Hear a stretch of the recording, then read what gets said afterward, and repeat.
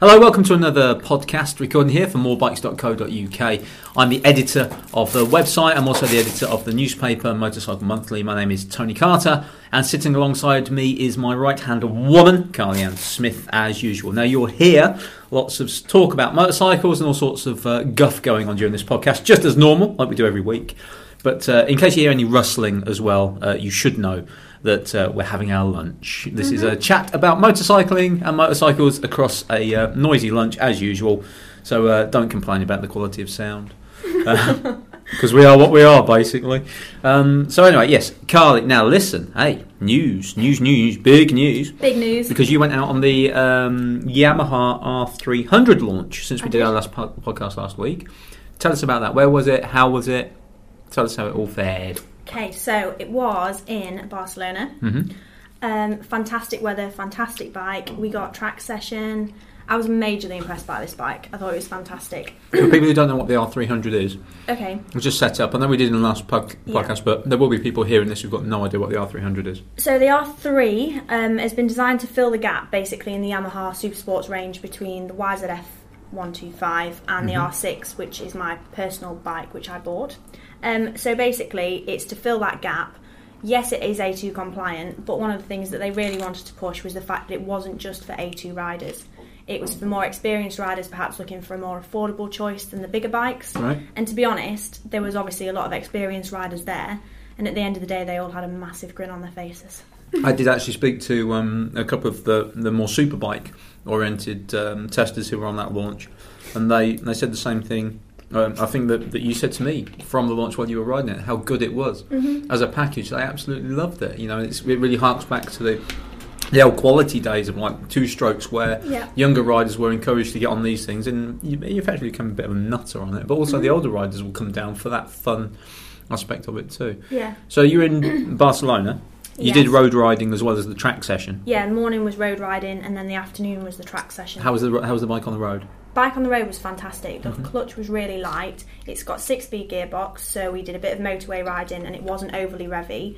Throughout town, it was really light and nimble. It was absolutely brilliant. What sort of power is it kicking out? 41 brake horsepower.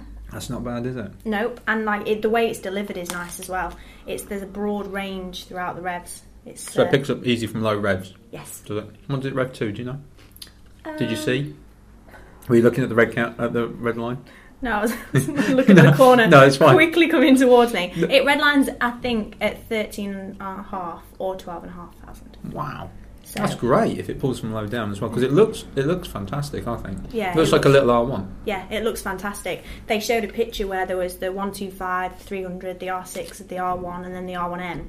And the full family of them, they looked brilliant. But I really like the lights at the front as well, because there's the two kind of headlights, and then in the middle there's like a little baby light. Well, that's like the R1, isn't it? It's got those two strip lights almost under the nose, which is great. No, have you got an idea on price? Yep, it'll be £4,799. Right. Which makes it competitive in this bulging 300 class at the moment. What, against CBR 300, that type of thing? Yeah, I think the KTM RC 390 comes in at 4,900. Right, okay. So they're all kind of around that, but I think you're getting quite a lot for your money. ABS is standard.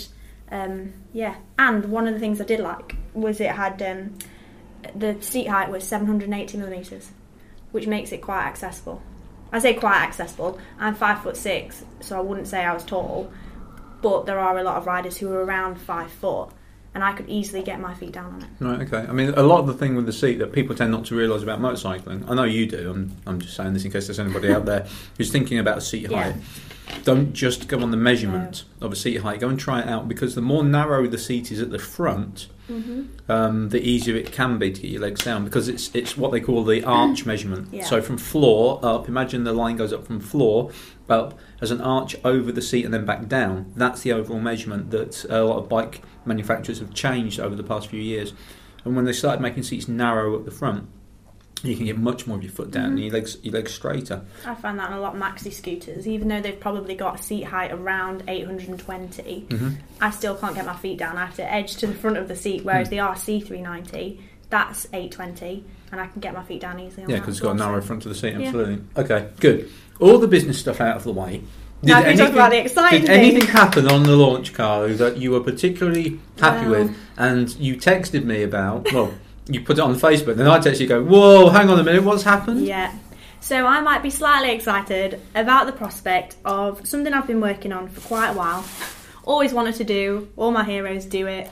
I got my knee down on the launch. Yes. Yay! Well done. Yeah, it was quite the experience. No, it was really good. I felt so comfortable on the bike that I was happy to have a lot of lean angle. The tyres were doing well. The track was just fantastic. There was lots of lefts, lots of rights, and all the other journalists. I had a new pair of RST leathers on. And all the journos were going, "Oh, are you going to get your knee down today?" And I admitted to them that I'd never done it before. I've done race schools, I've ridden for over 10 years, and I've never ever got my knee down. And then on the launch, they were telling me all their techniques and their secret hints and tips. As we've all been doing in the office. Exactly, but there was just something that wasn't clicking for me. Whereas on that day, we had 2 15-minute track sessions. Last session of the day, probably like the second to last lap, it happened. And I was like, "Oh my God, what just happened?" That's fantastic. And then I was like, "I think I just did it." So then on the next corner, I thought, "Well, just try it again." Did it again, and it actually made contact. And then the funny thing was, I then proceeded to squeal in my helmet around the rest of the circuit, do the next 2 laps, trying it out, getting my knee down both sides. And then when I got back in, the photographer had been standing in different parts of the track, said, "Oh, were you screaming all the way around the track in your helmet?" And I went, "Yes, that was me." Fantastic. So yeah, very proud of myself, and came away. I did tweet pictures and put them on the Facebook page. Very, very pleased. Now, there will be people out there listening to this, I'm absolutely convinced, who turn around and say, "Oh, get your knee down, there's no, why do you care about it, why do you care about it?" It's such a nice feeling to be able to do that, and you did it on track, on the right sort of bike, at the right time. You were in the safest environment. It wasn't like you were going around a roundabout trying to do it on the road. So, like some riders might. But for those people who haven't done it, and it's so fresh in your mind, just explain what it feels like. I don't mean the emotion of it. I mean the actual mechanics of it. We put our knees down to act as basically a lean angle gauge, so you know where you are. You know how much your leg's folding up as to the lean angle of the bike. But what does it feel like? It's a strange feeling. It felt completely different to how I thought it was going to, because basically, I'm not giving advice on how to get your knee down, so please nobody write in and say, "I've fallen off my bike because I followed Carly's tips," just as a precursor. But the trick was that I found, and what all the guys told me, was you put the ball of your foot on the outside of the foot peg, and you have to lever your leg out and hang off so much that it almost kind of feels like your hip's about to pop out of place. And it's all about, I found that you had to kind of keep the momentum round, because I think where I was going wrong was I was going into the corner fast, thinking, "Oh, I need to go fast," leaning off, then losing my confidence, slowing down, which then made me pick the bike up. But the first time it kind of made contact, it was a strange feeling, and there was a bit more drag, and it's the noise that got me. I was like, "Oh no!"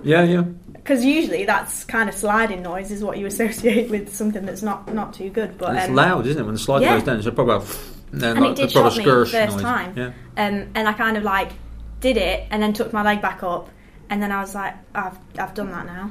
And then it was a case of kind of practicing and learning how to do it again. And it's a real watershed moment for any motorcyclist, I believe. I remember doing it the first time myself back in the day.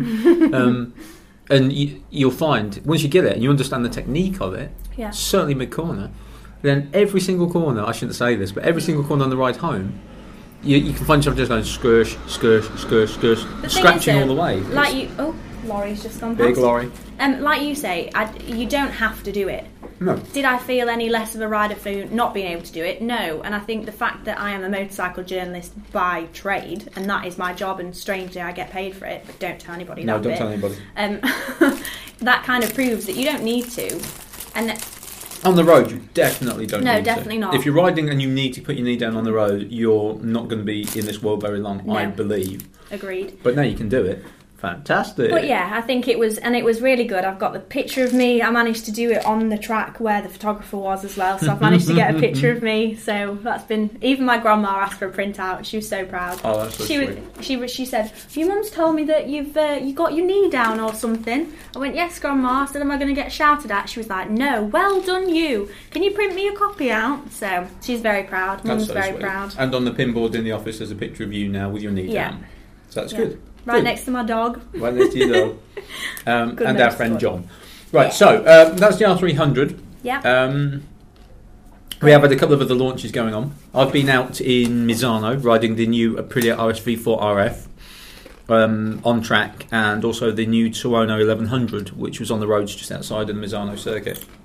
And the RSV4 RF, £18,300-ish. 200 Cheap, brake then. horsepower. Yeah, it's not a I have disposable. two. It's not a disposable motorcycle.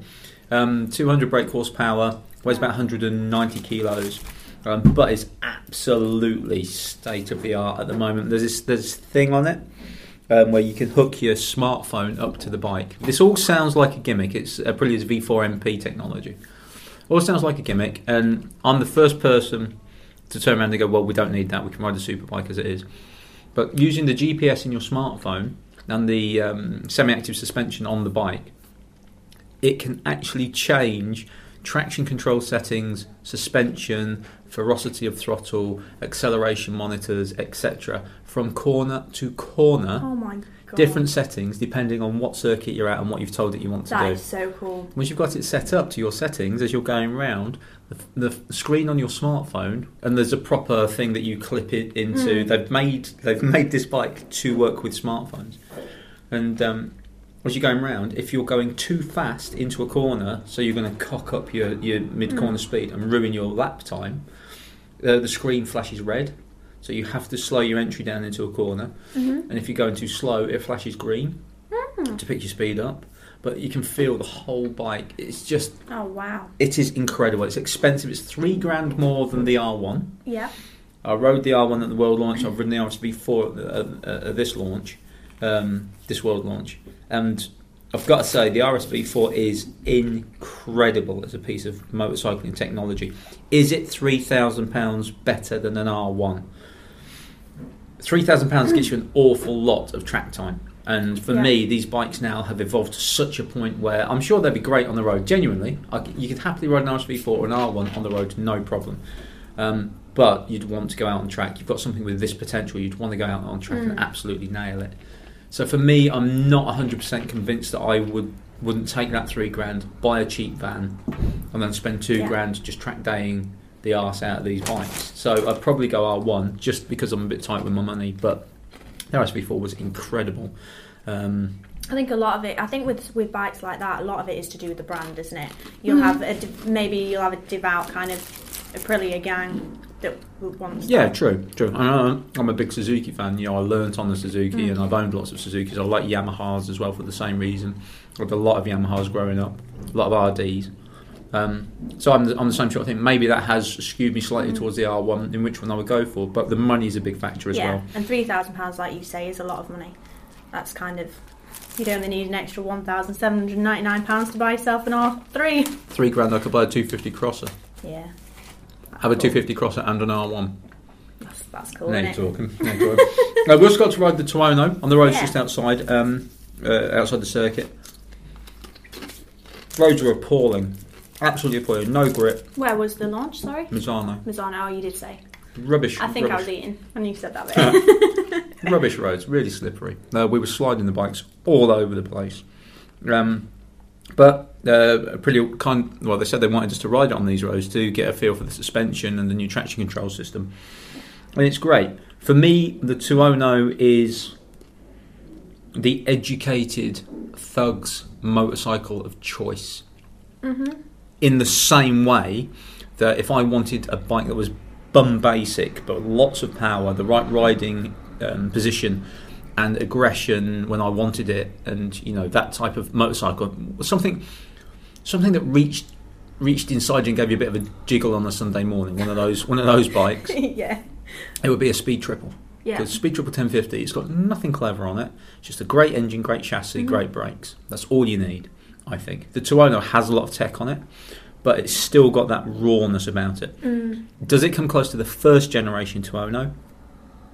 Yes, but it feels like it's been trained up a little bit. Yeah. The first Tuono, to me, you lose your license in a day on that thing. It was just immense. It was aggressive and it was big and brutish, and fantastic fun to ride on. So the new Tuono, I liked it, but for me the RSB 4 was pretty good as a bike. But I think it's one of the best superbikes ever produced. So No, come on. You just wrote a word down, put it in front of me. People are going to hear this now and go, what? Hey? It stopped. I was trying to pass a secret note. Yeah, okay, what does it mean? Well, when I went to the bike experience, run by the bike experience, basically they're teaching people who have probably they've lost their legs or their arms to learn to ride again. Right. I do believe, this is why I wrote it on a secret piece of paper, so that I didn't say it and it was stupid. I do believe that they used those, or they had one. What, Tuono? Which was an automatic. Really? Yeah. A Tuono? Yeah. Or it was some sort of Aprilia, and that name rings a bell. A Tuono is like riding a bull with this rubber is bands why around I its wrote testicles. it on the piece of paper, so that I didn't have to shout it out. Oh, I hate you. It wasn't a Capo Nord, was it? Or anything like that? Basically, it's an Aprilia, and it's automatic, and for some reason that name rung a bell with me. So I'm going to have to go and check now to see what it was that they used. I don't think they do an automatic. Well, they might do. They might have done a special version for it. Oh, well. I've never ridden an automatic. I'm really glad I passed that secret note to you and you read it out. Well, you know... made me do it and embarrassed me. We can't have dead air. We have to talk all the time. Well, you could have kept talking. That's why I was all discreet about it. Yeah, but you didn't. You just wrote automatic. Anyway, where are you going next? When are you getting out from under my feet? Tomorrow I'm off. I'm going to America. With Pirelli to ride their new Scorpion trial tyre. Yeah. Got an invite from Pirelli. Do you fancy going, Tone? Yes. It's the new Pirelli Scorpion trial tyre. I like the idea of that very much. Thinking it was just going to be a day of, getting on some various bikes and going and spinning up tyres.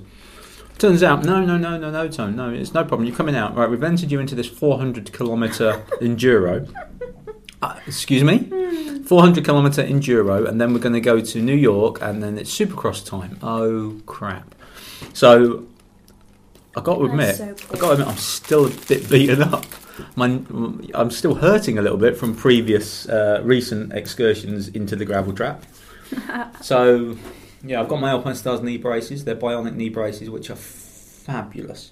Oh, I didn't know what you were going to say then. No, they are absolutely... They are fantastic. They are fantastic.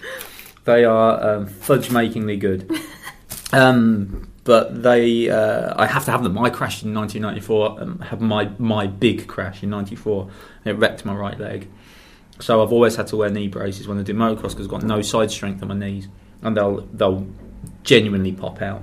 And if anybody out there knows somebody says, "Oh yeah, I popped my knee out, but I popped it back in," no, you didn't. No, you really didn't. If you did, honestly, you pop your knee out when it goes sideways. It's oh my god, you want to curl up and end everything. So I have to wear these knee braces. So I've got my knee braces. That's good. I've got my brilliant Alpinestars Tech 8s, and I've got my neck brace, which I'll wear with which is one of these carbon fibre neck braces. So I'll wear all that, and hopefully we'll get through it. You look like the Bionic Man. Yeah, basically. Make sure you get lots of pictures and put them on Facebook for us. Yeah. Well, I'm gonna take the video cameras as well. The GoPros. I was going to say you've nicked the GoPro off me now. Which means I've got two. Yeah. So hopefully I can get some footage. Fingers crossed. Well, because at Misano it was just a case of right. There's the bike. You got 20 minutes. One of these several sessions, but there's 20 minutes. Off you go. I ended up duct taping the holder onto the. I got quite a funny picture actually. There's me sat on the bike holding this big kind of like stick with the camera on the end and then just putting the duct tape. Although they did have blue tape, which was quite nice because obviously it went with the bike. He was like, "Do you want blue or grey?" And I was like, blue. It really doesn't matter. Yeah, but it looked good. It really doesn't matter. And then as we were riding along the motorway, I had to hold it to make sure it didn't fall off. So you're jetting off to America. Yep. And then in early May, I'm going to Donington Park. Yeah, you're going to Donington Park with... I am. Maria Costello. I'm going to the women-only track day, so no boys allowed, at Donington Park. So excited. I've never ridden at Donington before, so I think it should be... Great circuit. Maria's brilliant at this sort of thing. Personally, I've known Maria since mid-90s, and she's fantastic. Really talented rider. Really fast woman. Very good at promoting women and women's causes. Is she an MBE, OBE? MBE. MBE? Well, rightly deserved, whatever it is. This is BE. Oh. But no, I'm really, really, really excited. So I can try out my knee down thing again. And now you can get your knee down. So down crane the curves. Yeah. It should be exciting. I'm doing it on my long-term loan KTM RC 390, which should be good. But yeah, Donington's not too far from me, so I'm planning on riding down in the morning. It's been an early start, and then doing the track sessions, and then at some point coming home in the evening. How many women are going to be there? Do you know? I'm not too sure, to be honest, but I know Maria's been running these days for a few years now. Yep. And they seem really popular. I'm part of the group on Facebook. And a lot of women are talking about it on there. But I think it's £199 for the day. What's the group on Facebook, just in case anybody wants to go and have a look? Woman on a Motorcycle. Right. And basically you find all the information there about the track days. But now I'm just so excited. So 200 quid, you say? £199. Yeah. Lunch is provided. Is that £199 you turn up and ride your own bike? Yes. So it's track time.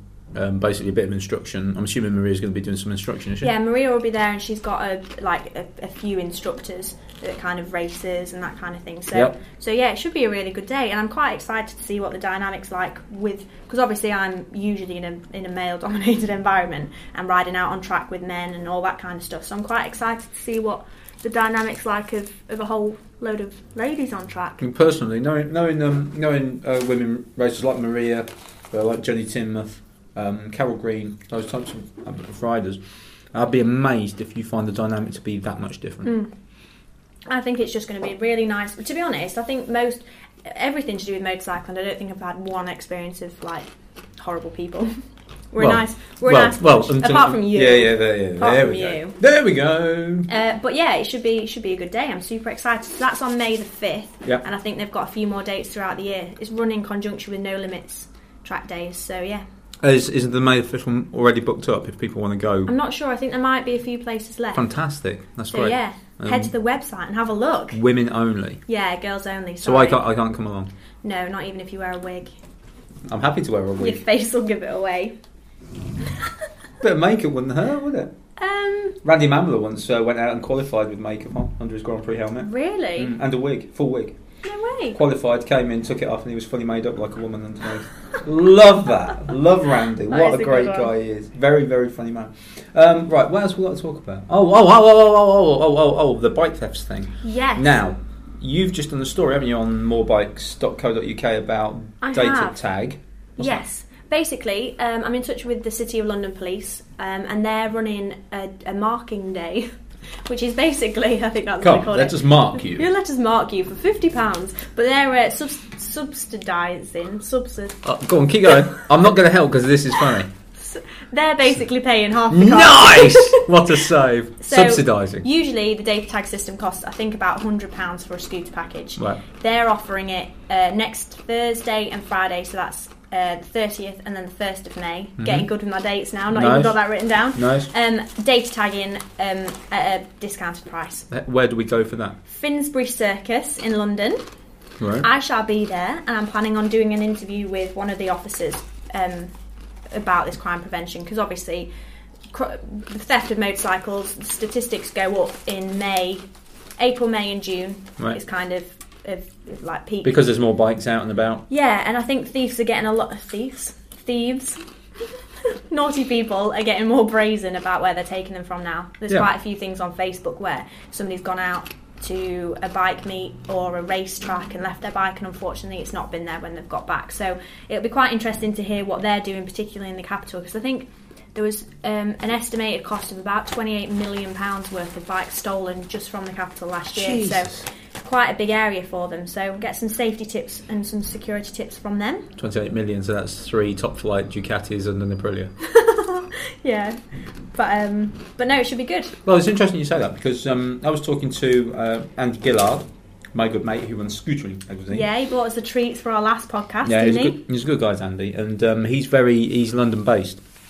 Andy always spends a lot of time in London, and he was telling me that he was talking to a couple the other day, and the couple was saying to him that what they're finding now in London is that the scumbags will come along, they'll identify a bike or a scooter. Excuse me, Windy Pops.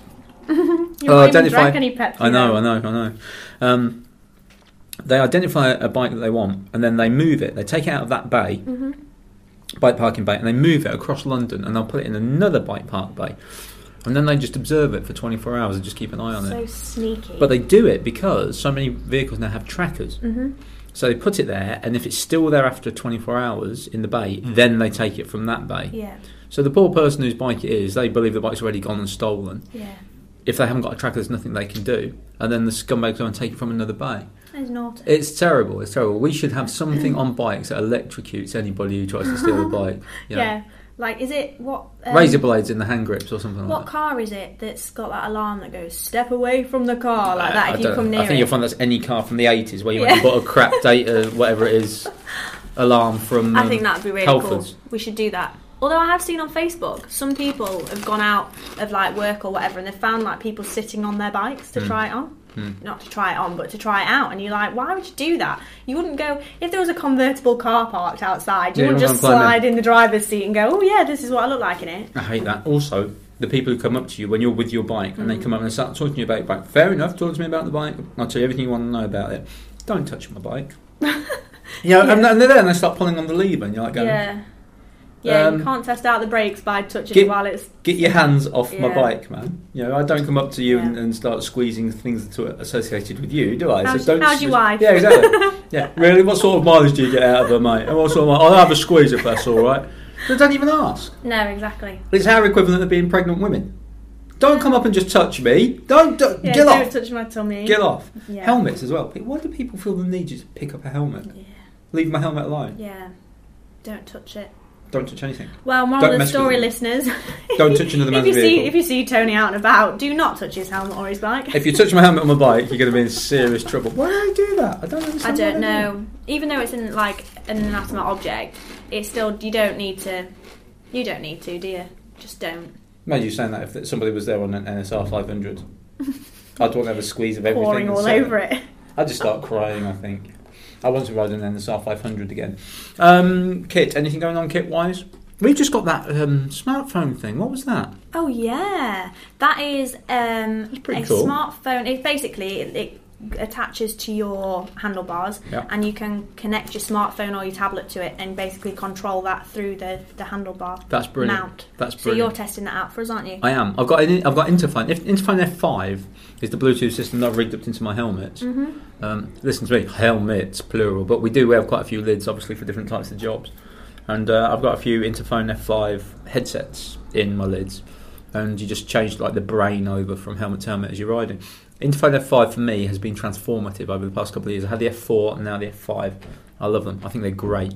And you link it to your phone and you can play your music from your phone should you want some music when you're riding. I very rarely do that, but say I don't. It puts me off. Well, I think it depends on the ride. So you've got a 6-hour ride and you're going up to Scotland or something. You're doing mostly motorways. Have some music on if you want it. You just keep it fairly low down. It's no different to having the radio on in the car. Yeah. But you can take and make calls on the move. I've done that up to over 100 mile an hour before in private test conditions at Bruntingthorpe Proving Ground in Leicester.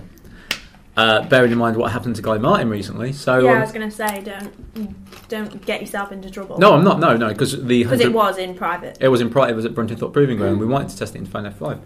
But I was making phone calls as I was going down there, and absolutely crystal clear. In fact, the people I was talking to, they couldn't believe that I was riding a bike. 100 mile an hour, and I can make a phone call and have a perfectly good phone call. So the Interphone F5 I really rate. But it's linked up to the phone.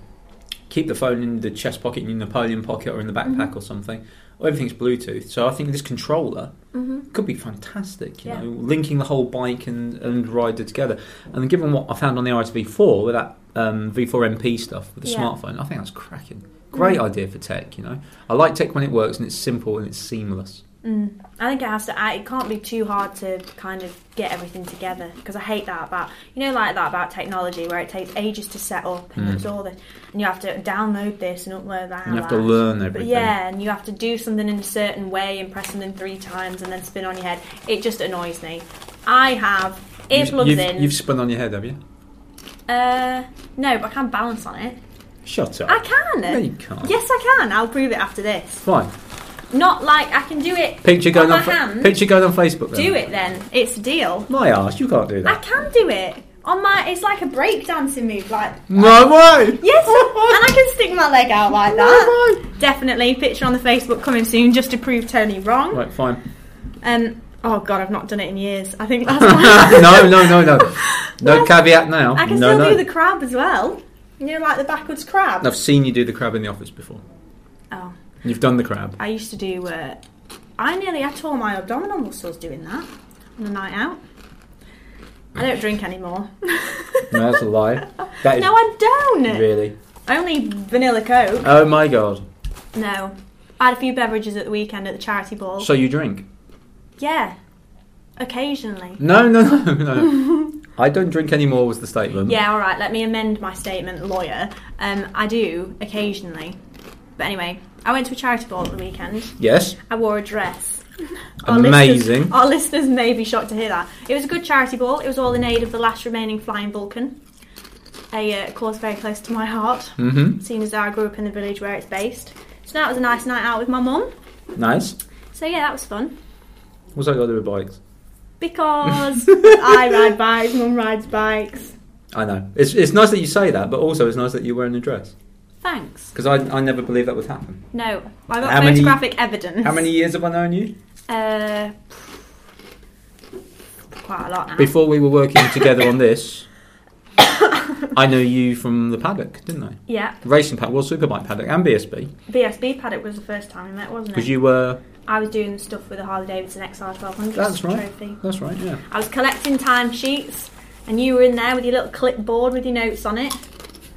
And I was like, is this where you get timesheets? Because I'd never been there before, and you were like, yeah, you just asked that lady.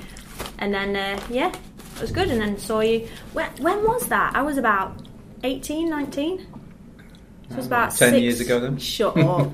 About 6 years, 6, 7 years. Maybe.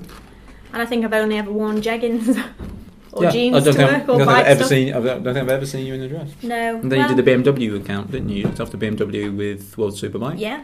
So you dealt with JT a lot. And James Toseland, didn't you? James Toseland was racing in the team the year before I did it. I joined when it was Leon Haslam. Leon Haslam. We like the Leon Haslam. And Marco Melandri. And then the second year I did it was Marco and Chaz Davies. Yeah. So you were there. You were there for the infamous crash at Donington. Oh yes, I was. Stood in the pits watching Marco come in and take out Leon. First win ever in for BMW in the World Superbikes. It was going to be a double podium. Oh, brilliant! Yeah, Marco scuttled Leon last corner. Cannot believe that. I was watching clips on YouTube the other day, as you do with bikes. If you're not riding them or talking about them, you can look at them on YouTube. Exactly. And I, for some reason, that one came up, and I just looked and I just thought, oh my gosh, I can remember the exact just dropped stomach feeling that we got. What was the atmosphere like in the garage after that? I mean, you could say tense. You could say tense, but I have never felt anything like that before. Really? It was because obviously the team works together to get a good result. Yes, there are two riders, but ultimately it's the success of the team as a whole. So when that happens to both riders in the same incident together, I'm not saying it was anyone's fault, and I'm not laying blame on anybody, but it was just one of those... it was Marco's fault. It was just one of those things where... But it was Marco's fault. One of those things where it was a racing incident. It was Marco's fault. He tried to outbrake Leon from about 200 yards back. It was always going to end badly. Do you know what I felt really bad about as well? Because obviously Donington's like Leon's closest track, so it's like his home circuit. His home circuit. He was about to get on the podium and take the first win. Yeah. So yeah, that was an enjoyable time. But no, it was good fun working. I've really put you on the spot with that, haven't I? Because you weren't expecting us to talk about that. No, but it's all right. Could be worse. Could be worse. You could be working for Rob Mack Racing, having Steve Plater there going for the first win at Mallory Park, or James Hayden going for the first win of the year at Mallory Park, leading, goes into Lakeside S's or wipes out completely. We had about a 7-second lead. I just remember looking at Rob, and because you know what it's like when you work for a race team. I worked for Rob Mac Racing for 3 years, and you see the effort, and you know it's all the real heart and soul that the lads put into it. And when it all goes wrong, you just think, oh my God. Talking of racing moves, yeah. And I know we're not really talking, we need to wrap this up soon. Yeah, we do. Our sandwiches are finished. Yeah. But what do you reckon about the Rossi Marquez thing? Have you seen the clip of what completely, happened? Yes. What do you reckon? Completely Marquez's fault. Think? I didn't watch the racing because I was... In my opinion, Marquez tried up the inside, saw it wasn't on, switched to go on the outside. Rossi played a blinder, pulled right, and I can't be sure of this, but pulled right, looked like he just did a slight little brake check on him. Very clever move because he couldn't allow Marquez to maintain the pace around the outside. Yeah. Marquez saw this, knew what Rossi was trying to do, tried to cut back again, and then it was front wheel, rear wheel interface, and the inertia of the wheels sort of just flicked him up and he was gone. I think Marquez knew it was entirely his own fault. You can tell that by the reaction. The moment he's up on his feet and running towards the bike, he's not on his feet and doing a sete gibber now. Yeah, I can't believe you. Yeah, exactly. I think he just thought, damn it. Yeah. He was trying the move, didn't come off. Rossi doesn't ride dirty. No. Marquez doesn't ride dirty. They both ride hard. And when you're going to do that, someone's going to fall down occasionally, And I don't think there's any love lost between them. I think they both respect each other, and they just look at it and go, one of those things. We're going to ride that hard, that close. Yeah. Eventually, it's going to happen. Well, I mean, look at the corkscrew last year. Exactly. It's never boring between them, is it? Do you reckon Marquez is off then? Do you reckon he's... Because like last year, it was so predictable. Marquez was winning everything. He's topping the timesheets, blah, blah, blah. Yeah. Whereas now... Rossi's found some va-va-voom from somewhere. I don't think Marquez is off. I think Marquez's rate of improvement... See, the thing about Marquez that nobody has said, and I haven't heard anybody say it, but the thing about Marquez, for me, is that he was the first one to arrive on these bikes, and they were fresh to him. Everybody else around him, Lorenzo, Pedrosa, Rossi, for instance, developed with these bikes. Rossi certainly, but Lorenzo and Pedrosa, the bikes were changing underneath them. And now we're starting to understand the level of technology they have. Mid-corner ABS, slide control, all this sort of stuff. So they turn up and they've developed into the technology. Right? So as the technology's got better, they've learnt to adapt to it. Marquez was the first rider to turn up and get on it and go, right, what does this thing do? Yeah. Oh, I can do slide control, I can do this. I wonder how far I can push it instantly. So he has this youthful exuberance and inquisitiveness that's helped him move on that much faster. Now, he's moved and he's got maybe to the edge of his envelope of innovation with this technology, has to wait for the next wave of tech to come through. That's fine. But I think riders like Rossi are continuing their development. So Marquez has come in, let's say he's coming bang, he's gone straight to level 8 on everything. And the lads were coming up and they started off on level 1 because the technology was new to them. Marquez comes in straight in at level 8 because that's where he feels comfortable. They were up to level 5, that was last year. Now they're up to level 8. And because they're developing with it, maybe they're 8.1 out of 10 and he's still on 8. The next bit of tech that comes through that will help him, he'll suddenly go to 9 again. And you'll find it. I'm not saying that he's reliant totally on tech, but I'm saying he's probably, for a year, he was the guy who used it to its fullest. He got on that bike and went, right, slide control, no problem. Mid-corner ABS, no problem. I'm just going to absolutely chuck this thing around. It kind of was learning something new rather than shifting a mindset. Exactly. And you look at what Rossi did. It makes what Rossi does more incredible because he started out... Well, I first met him in Donington when he was this gangly youth taking part in the European 125 race. And much to my embarrassment, I virtually elbowed him out of the way to go and see his dad, Graziano, because I was there, and Robert Furnell, the dear, lovely man who was Robert Furnell, who used to look after Donington Park, absolute brilliant bloke, and so many British riders owe such a massive gratitude to Robert Furnell for all the help he gave them behind the scenes that nobody ever knew about. And Robert came and saw me. I was the only reporter there back in the day, and I'm sitting there. There's nobody watching this race. And Robert came and saw me, and he explained he had to run this race to get the Grand Prix. It was part of the deal. And I said, "Is anybody here of any note, Robert?" And he goes, "No." He said, "Oh, Graziano Rossi's here." He's bought his son. I can't remember his name. And I was like, Graziano Rossi, 350 Grand Prix, Graziano Rossi. He goes, yeah, he's down there in that awning. So I go barreling down. I basically knock on the awning and sort of put my head straight through. This really ropey little caravan and an awning. And there was Valentino. Of course, I didn't know. Nobody knew who Valentino was. He was just Graziano's kid. He wasn't doing very well. And it was his first ride outside of England. And I just looked at him and I was like, Graziano, is Graziano here? And he goes, yes. He bangs on the door and goes, Papa! Aww. And as he comes to walk out the awning, and then Graziano sort of appears, and I sort of barge Valentino out the way to go and see Graziano. But so that was his first race outside of Europe, outside of Italy, was it at Donington Park. And I think that he loves Donington Park. He's got so well there over the years. But yeah, great rider, brilliant rider, and I think with what we're seeing, it makes it more important because he came from two strokes. He's developed. Only rider to win 990, only rider to win 800. In the same sort of champion, in the same sort of career. And 9 times world champion. You got to be super special for that. Just a little bit. But I think Marquez is great. Jonathan Ray in World Superbikes. Yeah, we just need to say Jonathan Ray is doing fantastically. I can't see him being toppled this year. Just as an eager observer of the racing, I think Johnny's got this. Somebody needs to do something really. Okay, racing, you can crash, anything can go wrong, but mentally, he's right on it. And in the UK, we've just had James Ellison do a double. Yeah. At Brands. Yeah, that's good. And there was arguably a case where James would do a double at Donington if he hadn't had the issues that he had in race 2. It's just amazing. James Ellison. I've always been a massive fan of James ever since he was in European Superstock 600s. He showed some real talent in that class. He's always been a talented rider, really nice guy, loves the family. His wife Sarah's really nice. I mean, everyone's really nice, but my God, he's got some teeth about him now. Good lad. A really nice picture actually, where he was coming over the start finish straight line, whatever, and all of his team were hanging off the thing, and she was as well. Like, Sarah was there, was she? Yeah, it was really good. She's was a really nice picture. Texan girl, and she's not shy at coming forward in supporting the man, and that's great. That's good. I think James Ellison is absolutely fantastic. But yes, right. Well, the food is done, so we're done for now. We are done for now. But we need some housekeeping, don't we? So this is the part where you take over. Yep, sensible one takes over. The sensible one takes over. Charlie. So now's the time for us to tell you all about the website, www.morebikes.co.uk, or you can download our weekly app by searching on the iTunes store. iTunes, is that what it's called? Just search for app.